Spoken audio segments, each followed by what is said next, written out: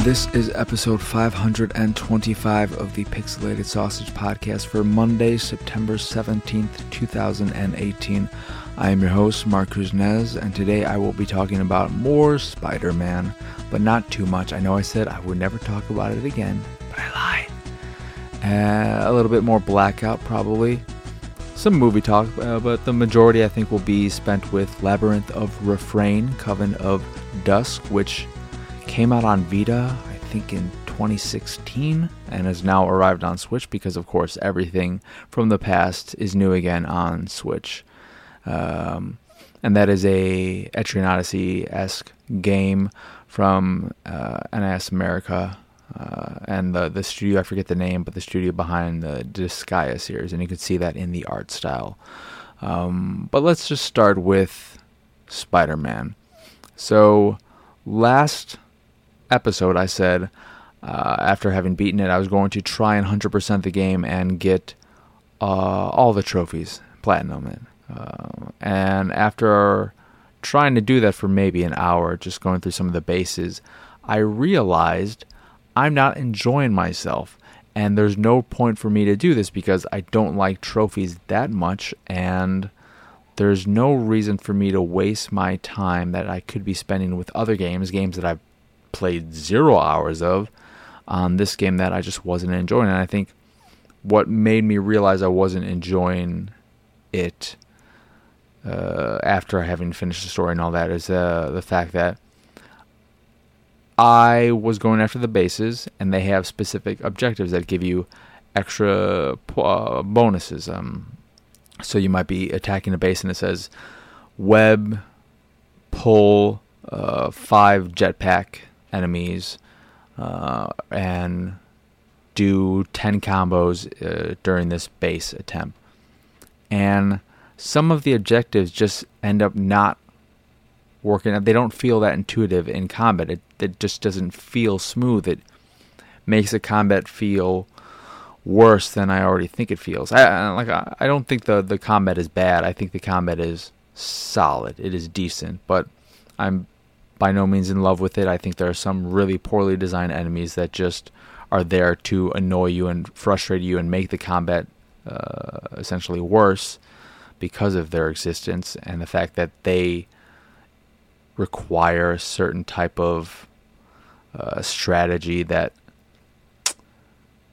they just feel bad, and especially those big thugs that just seem to be like a train that is hard to stop. You will get things, but I feel like regardless of whether or not you can unlock abilities later on that make them a lot easier to deal with, their existence is just stupid. They're more difficult than Kingpin, and they're just as big practically. But yeah, I quickly decided, hey, I'm not going to do this. Put it back in the red box case and return it to the old red box. So yeah, Spider-Man, it's a really good, a great Spider-Man game. I just think it's an okay, decent game in general. And I know that it's hard to make something really that special with Spider-Man because I don't have the answers. When it comes to the crimes, what kind of crimes can you make that will add to the variety of just instead of just having a bunch of different things where you end up beating up thugs? There's a robbery, there's a mugging, there's a drug deal, there's this, there's that, and you just end up beating a bunch of thugs. There's a fight between the cops and the thugs. There's a car chase because every Spider-Man game has to have car chases. I don't have the answers. I haven't really thought about it all that much, but yeah, it ended up being a pretty disappointing game, despite being a good game. I was expecting something amazing, but it was just okay. And swinging, as good as it feels, there are times where it doesn't feel that great. And the camera, as great as it is in most cases, sometimes it can still be a bit finicky, especially indoors in tight places. But yeah, maybe I'm just not into Spider-Man games anymore. Maybe I'm just sick of Spider-Man, but I don't think that's the case. I genuinely think the game itself is just, it's okay, and there's nothing wrong with it. And the story, I like parts of it, but I think what hurts the story for me is that while I like the antagonists, a good chunk of them, I think Fisk is garbage. I think he's just a waste, and like every time he chimes in to say something to me, I don't care. And Silver Saber, whatever the hell her freaking name is, who's, I guess, a good person who just butts heads with Spider-Man at times. I don't know. I have no idea. I've never heard of that character. I don't know nothing about her. But she just seemed like she was thrown in there just because, hey, let's throw in someone that you don't often see. But I don't feel like her existence in the story was that well put together. I didn't enjoy any of that. I didn't enjoy her enemies. I didn't enjoy her storyline. I just found her to be tedious and annoying, and I just could not care less about her. But I enjoyed Doc Ock and Mr. Negative. And I guess Doc Ock, I'm mentioning it again because I already mentioned it last episode. I guess that was a spoiler. I didn't realize that was never mentioned because I never really followed the game, and also his existence, I'm pretty sure, is revealed very early on in the game. So, yeah, I don't know. But I think part of going back to the story and what I think was problematic for me is that I just never cared enough about Peter. And and this I think is just indicative to throwing you into Spider-Man, Peter Parker's life 8 years into his career as Spider-Man or so. I think that's the number. His whole relationship with Mary Jane had no weight to me because I knew, due to what, that they weren't together and all this stuff and some of their conversations, okay, they had already gotten together. She knows about his secret. They had broken up because, I guess, his Spider-Man thing and all that. But having not gone through all of those experiences myself in the game, it's just like, okay, you tell me all these things happen, but I wasn't there to see them happen, so I can't care as much. And I may be in the minority with situations like that because, in the similar vein, I was not that emotionally hit from the beginning of The Last of Us because you're introduced to these characters and then 10 minutes later the daughter dies or whatever. Spoilers, if you haven't played that game already, that's your fault. I don't care. But I wasn't that emotionally impacted by that scene. It was a sad moment, sure, but I wasn't crying. I wasn't so really torn by it because I barely had any time to get to know the girl. So why do I care? To me, and I'm not often emotionally impacted, I guess, by a story. Like, you have to give me more than just story bits to give me just the narrative. I have to have some kind of control, some kind of agency. I have to be part of it. I have to feel like I'm doing something for it to really affect me, like with KOTOR and Basila and my love helping her come back to the light side, or in BioShock, the act of actually saving all the little girls, doing things like that, having me actually do something, that's what makes me invested to an emotional level. Whereas with like Spider-Man, I wasn't as invested in the storyline, and so when things happen, I was like, oh, that's sad, but whatever. And I wasn't surprised by some of the things that happen. I guess one of the things that happens in the end is surprising for some. I was like, oh, okay. I'm not, I guess, of course that's going to happen. Whoop-de-doo. But I just realized I talked about Spider-Man for way longer than I was expecting to. So I am sorry. I promise this is the last time you will ever hear me talk about it, because I'm not going to rent it again for the DLC, because I'm not going to buy the DLC. Maybe I'll play it again a long time down the road when I can get the game for like $15. But I'm in no rush to go back to the world and play more of it. And then Blackout, I played maybe a dozen or so matches since the last episode.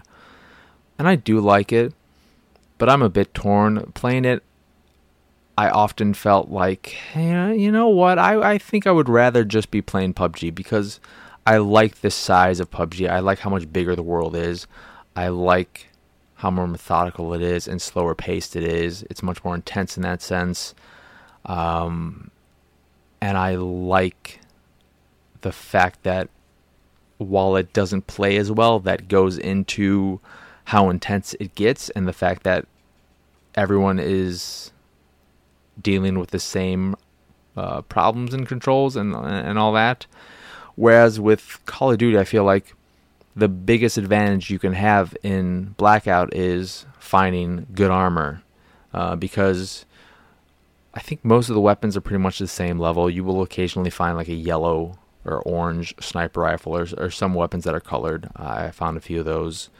I only ever found, I think, colored sniper rifles. But I feel like if you get into an attack with someone, it's just whoever has the better armor. And if you don't even find armor, then you're pretty much screwed. Which is a bit frustrating, so I don't know if they're going to change that at all. I'm curious to see how Blackout changes and adjusts from this beta at launch. The thing I would love most, though, is just to have a bigger world so that there's more time to breathe. Though, I mean, you can end up in a spot like in the beta, if this is going to be reflective of how it plays out with the game at launch, it seemed like the majority of people jumped out really early. So if you just wait a little while, you can get to a spot where you're by yourself. You can collect a few things, and you can just hide for a while if you end up landing in the zone and all that. But the armor system just feels like you get good armor. That's all you need, because the game controls well, and everyone's has that same advantage. And the weapons are pretty much, I don't feel like, if they're stat based, then I don't know what those stats are. You don't see them anywhere. You can't check, which is fine. But I feel like they're pretty much on par for the most part, except for like the rare colored one you'd find. So that in the end, it's just who has the better armor. That kind of sucks. But ran well. Never had any lag or anything like that. Visually looks great.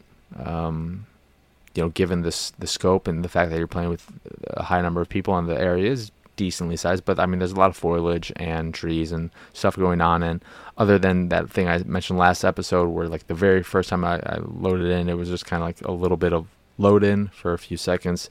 I haven't experienced any more of that. Of course, I am playing on an Xbox One X, so that may probably has something to do with it. But I enjoy it. I am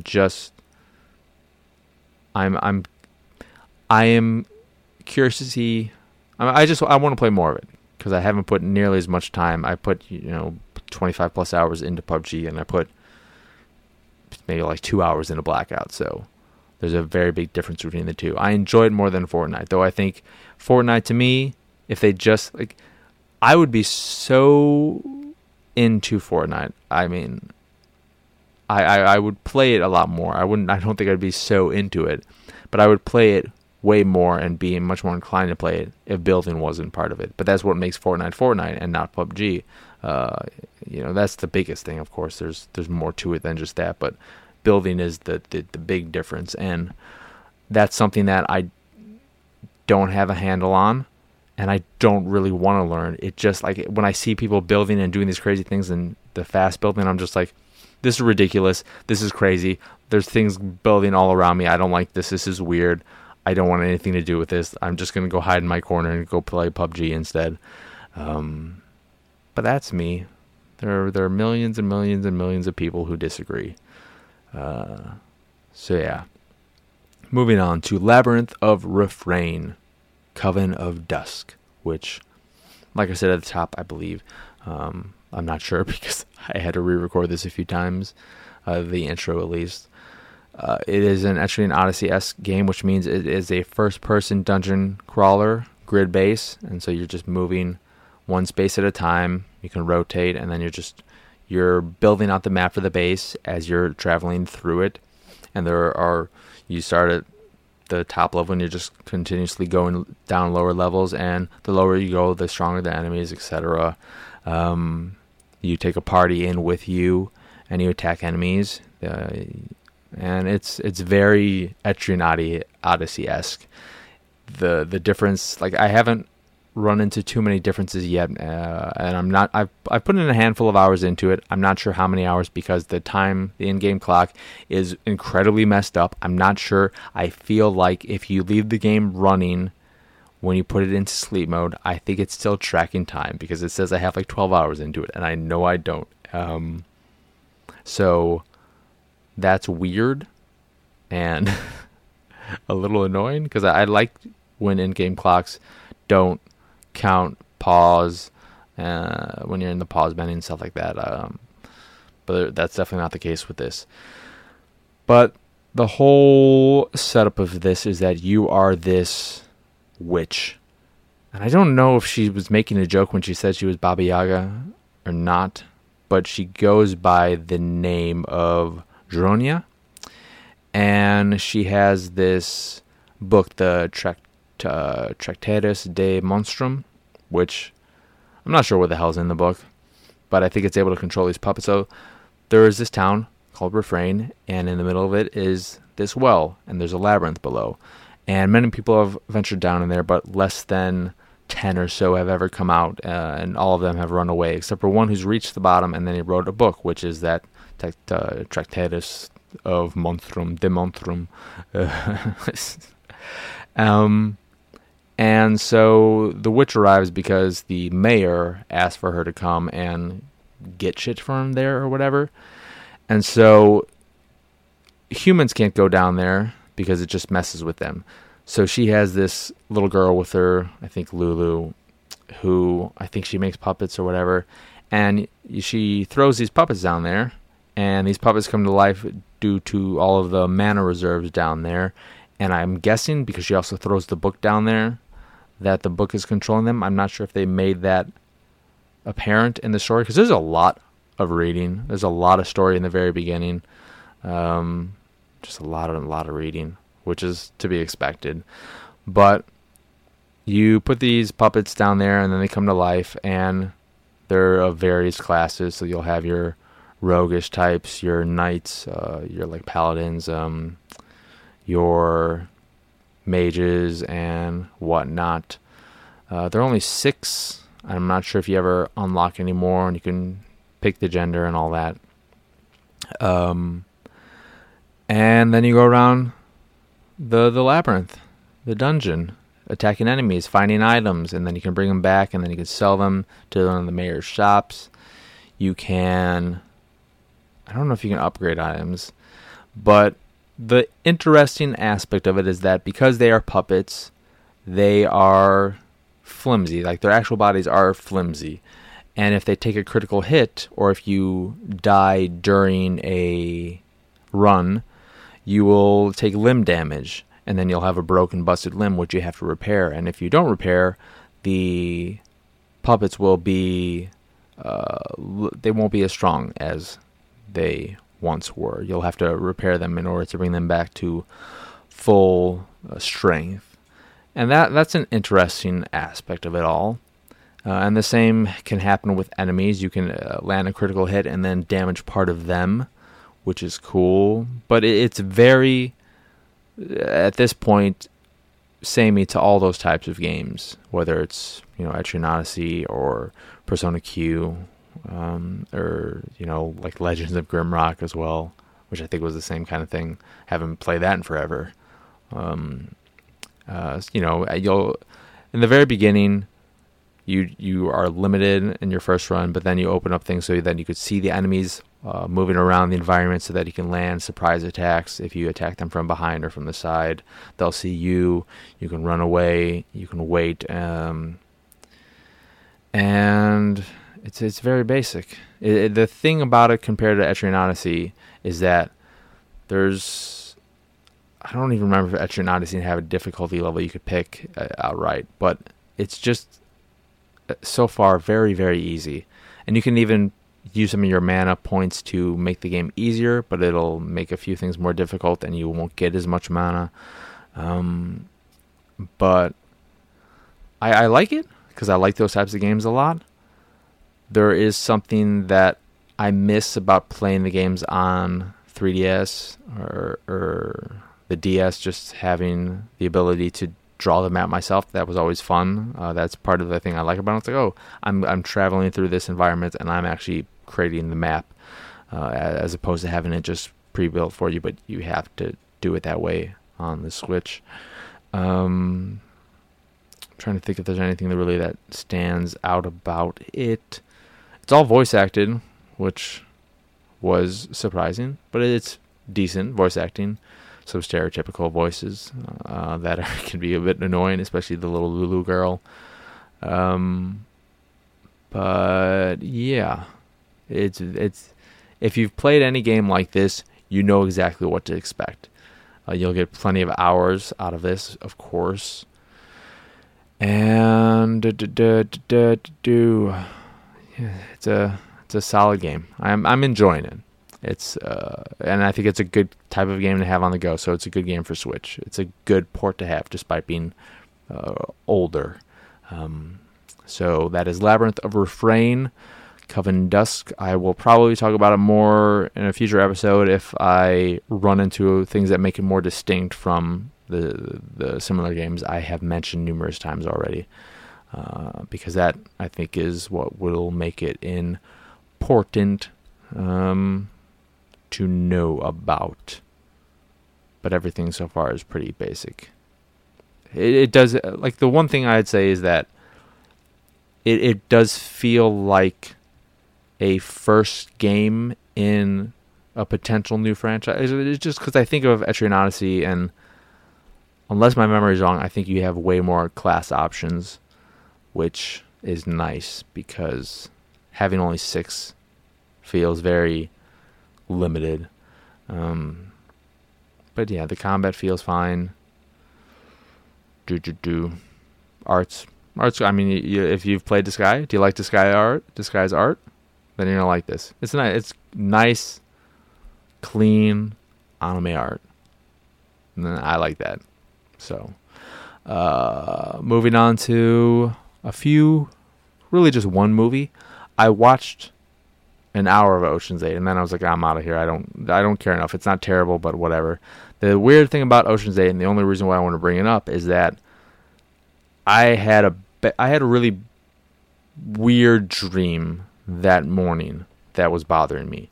That involved like my second crush from my grammar school, and it was really weird because I have not consciously thought about her in a while. When I say a while, I mean years and years and years.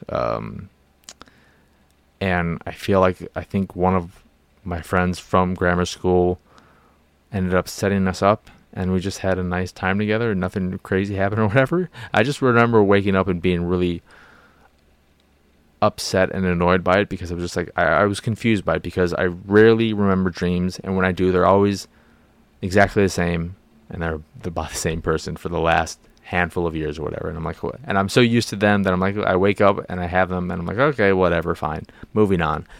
So that was weird. Then I started watching Ocean's 8 that morning, and maybe a half hour in, another classmate from my grammar school popped up in the movie. I knew that she did a lot of theater, but I didn't know she was doing any movies or anything like that. My classmate Whitney White, she was Anne Hathaway's assistant, and she had a few lines and had one shot for like a second where it's just her on screen. And if you were in the theater, you'd be like, oh my god, look how huge Whitney White's head is right now. But it was really cool and weird seeing her just pop up, having not known that she was in it.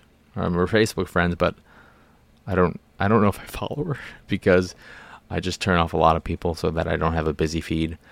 But that was really weird seeing her show up in it. But it was also very cool. It's like, oh, she's in it. And that's her first role, I believe, where she had an actual name. She might have been called Cynthia. She was never mentioned in the movie as far as I know. And I don't know if she popped up later in the movie. I don't think so. I was like just fast forwarding to see. And she's been in 2 other things, I guess. She was on Louie as, I think, stripper number 2 in some episode. And then in another show as some other kind of like numbered character, random character. But that was cool. And then this morning, I woke up without a dream. I felt really good. Fell back asleep for a little bit. Woke up with another really weird dream where I don't know what the hell was going on, but like it turned into some kind of weird rom-com situation. And it was just 2 nights in a row of remembering dreams. I don't like it. I wish I could never remember dreams. I don't need them in my life. They're not a waste of time because you're sleeping anyway, but they're just a waste of thought processes, and I don't need to have them lingering in my head when I'm awake during the day and all that crap. But yeah, Ocean's 8 was good. Also, I watched My Fellow Americans, I believe it's called, a movie with James Garner, Jack Lemmon, and Dan Aykroyd, where James Garner and Jack Lemmon are former presidents. Dan Aykroyd is the current president, and they are trying to, Dan Aykroyd and his people, one in particular played by Bradley Whitford, who is his, I don't remember what position he was, but they're trying to pin this bad stuff on Jack Lemmon, the last president, or not the last president, but Dan Aykroyd was Jack Lemmon's vice president, so they're just pinning that on him from his run as president, and it just turns into this crazy thing where James Garner is trying to help Jack Lemmon so that he can get a chance to run again and be on the Democratic ticket, and then crazy things start happening, and they're trying to murder the presidents, and they blow up Air Force helicopter, whatever the hell it's called, and it's just like it becomes really, really insane. But it was a fun little time, in large part because James Garner and Jack Lemmon are 2 fantastic actors who I love both of them quite a bit. So it's just fun watching them play off each other in the same way that it's fun watching Walter Matthau and Jack Lemmon play off each other. So I'd recommend checking that out if you can. I'm sure it's available on like Amazon for rental and all that kind of crap. But you can also get it from Netflix, DVD, or your local library probably. So yeah, I'd recommend checking that out. Anyway, that will do it for this here episode of the Pixelated Sausage Podcast. Once again, I am your host, Mark Kuznez. Y'all can find me on Twitter, Instagram, Xbox Live, my anime list, Steam, Twitch, and all the usual places at PX Sausage. On PSN, I am the Kush3. The site is, of course, pixelatedsausage.com, where you can find this podcast, the Pixelated Paranormal Podcast, and Attack the Backlog, which I am currently in the process of editing, and it's taking a little bit more time because I'm experimenting with things to do with the video that will hopefully turn out well and that people will like and appreciate. So that, and I've just had other life things that keep me from devoting too much time to that, in addition to work and all that. So I would say that'll hopefully be out by the end of the month. And then after I get all that done and get a handle of the way everything works, it'll come out at a more frequent basis. So yeah, look forward to that. But the podcasts are available on podcast services across the globe, like Stitcher Radio, Google Play, and Apple Podcasts. And if you'd like to check out some of the art I do, and especially if you like colorful, crazy art, go over to pxsart.com and check it all out over there. And if you'd like to support the site in general and everything we do, please go over to patreon.com/pxs and support us there. Or, of course, you can also just support us straight via PayPal. There's a link on the site and all that jazz. But do whatever you want to do, or don't. It's all right. No problem here. Anywho, that is where I say bye.